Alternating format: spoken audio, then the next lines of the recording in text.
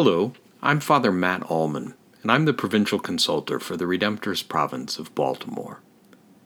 As I record this reflection, it's now Tuesday morning, the day before you'll be listening.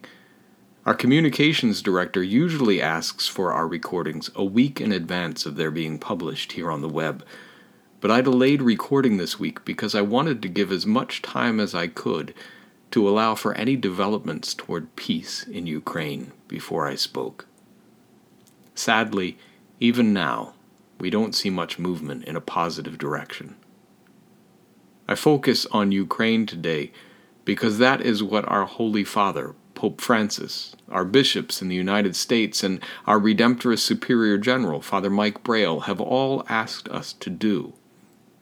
As we celebrate Ash Wednesday and begin the great season of Lent, they've all asked us to take this moment of prayer, fasting, and almsgiving and focus it on peace, particularly peace in Ukraine. During his reflection at the Angelus last week, when Pope Francis dedicated this day to prayer and fasting for peace in Ukraine, he said, "I'd like all those who have the political responsibility to make a serious examination of conscience before God, who is the God of peace and not of war. He wants us to be brothers and not enemies. I pray that all parties involved will refrain from any action that will cause even more suffering for people, destabilizing coexistence among nations and undermining international law." So said Pope Francis. Today we join our prayers, fasting, and good works with those of all people of goodwill around the world who are longing for an end to conflict in Ukraine.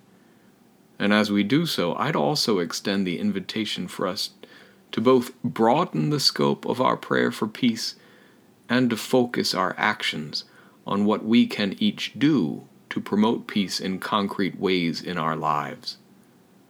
I've been struck in this last week by how much more attention the horror of war in Europe gets in our American media and public consciousness than does the horror of war in other regions of the world. May we commit ourselves to recognizing the human dignity of all people who suffer from such violence, wherever they may be, whatever their race, color, or creed. And may we use this day of penance and this season of conversion as an opportunity not just to pray about peace on the geopolitical scene, but to examine our own personal consciences and see where in our daily lives with the people around us we give in to the temptations of unjust aggression, violent speech or action, and willful attacks on other people's sovereign freedom in their own lives.